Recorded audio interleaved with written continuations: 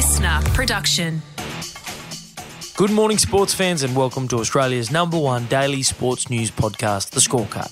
I'm Liam Flanagan, and this is your fast, fun hit of sport for Monday, the 24th of July. Today, Ariane Titmus reminds the swimming world she's still the big fish in the pond, an NRLW debutante sinks her teeth into the new season, and Australia brings double trouble to the Hungarian Grand Prix. But first,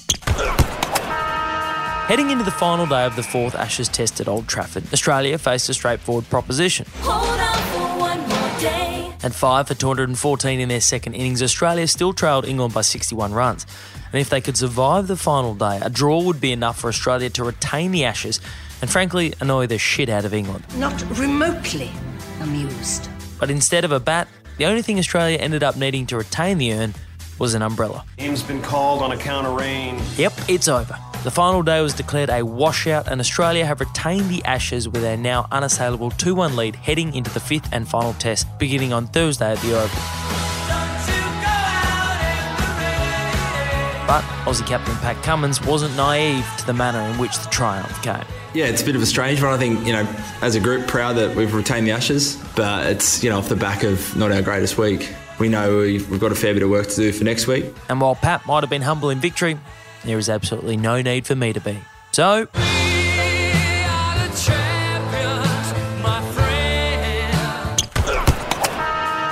while the Australian men and women have shown we're the best cricketing nation in the world in England, last night the Aussie swimmers reminded the world we're the best in the pool too. Ariane Titmus with 25 metres to swim.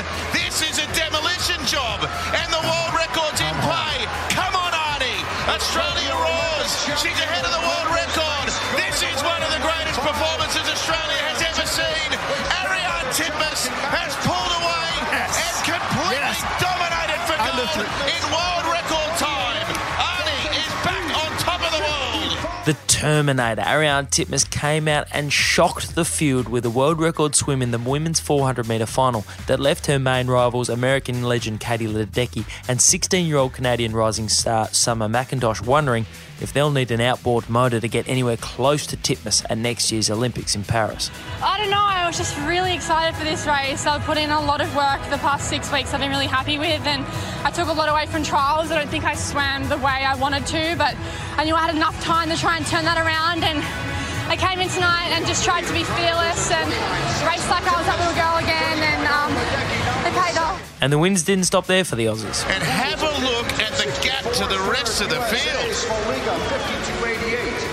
This is remarkable. Amazing. Absolutely extraordinary. I really think we should have more competitions for the Australians in Fukuoka.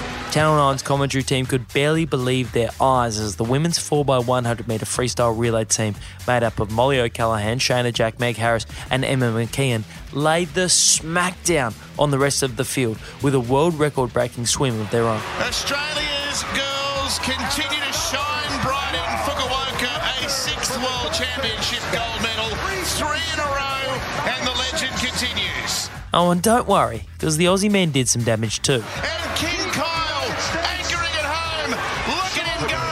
Kyle Chalmers. They did it 22 years ago in the same pool, and history is repeated. Australia brings down the might of the United States. The Aussie men also claimed the 4x100-metre freestyle crown, led by half-man, half-fish Kyle Chalmers, while 19-year-old Queenslander Sam Short announced himself to the swimming world in the men's 400-metre freestyle. Sam Short swimming for gold. Hafnui still there. There's nothing in this finish. The Australian dives to the wall, and he's the world champion in a breathtaking swim. And he joins that unrivaled honour roll. Perkins, Hackett, Thorpe, Winnington and Sam Short. 4 gold medals overall for the Aussies in their most successful night at a World Championships for almost 50 years. So you know what?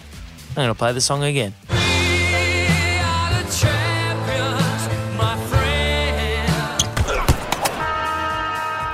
Unless you're a die-hard bobsled fan, you've probably never heard of Ashley Werner. But I'm betting after the weekend, Werner's sporting celebrity is on the rise. Yeah, I'm kind of a big deal. In a previous life, Werner was one of Australia's best female bobsledders, only narrowly missing out on selection for the 2022 Beijing Winter Olympics.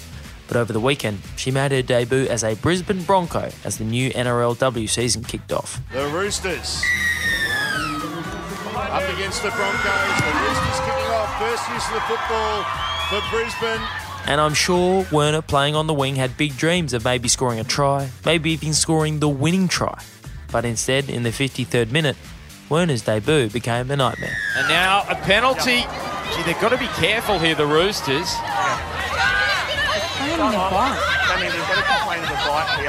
Ashley Werner sent off on an NRLW debut for a bite. I'm not sure that's what she had in mind when she planned on sinking her teeth into a new sport. Werner's departure left the Broncos short-handed and the Roosters made them pay, handing Brisbane a 36-10 defeat to begin their NRLW campaign.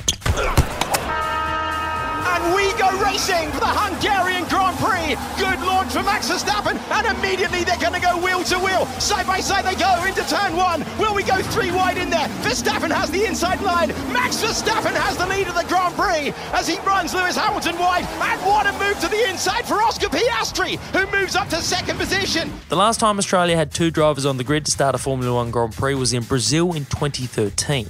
Mark Webber was driving for Red Bull in what would be his final ever F1 Grand Prix, and Dan Ricciardo was a rising star with Red Bull's junior team Toro Rosso. But last night at the Hungarian Grand Prix, Australia once again had a two-pronged F1 attack. Daniel, it's good to see you. How does it feel to be back? It's good to be back, yeah. It's, I don't know, it feels familiar.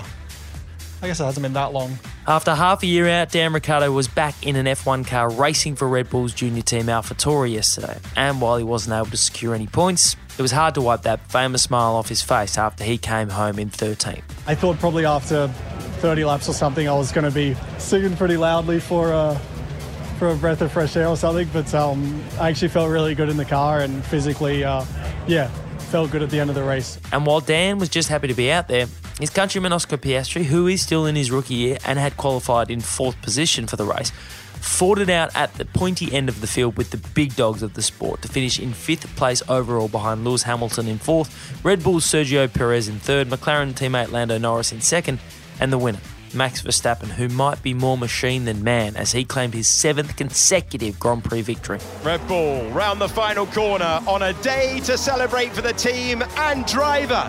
The Dutch driver has dominated once more. 7 victories in a row for Max Verstappen. The win marked Red Bull's 12th consecutive Grand Prix win, breaking the record previously held by McLaren and all but guaranteeing them the Constructors' Championships and the Drivers' Championship for 2023.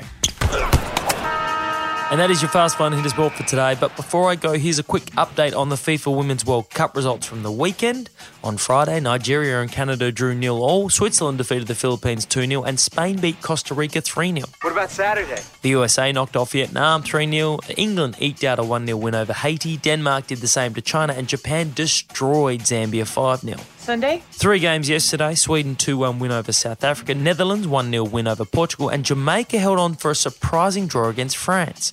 Australia's second group game is this Thursday when they take on Nigeria in Brisbane. I can't wait for that. Me either. I'm Liam Flanagan. Catch you tomorrow on the Scorecard.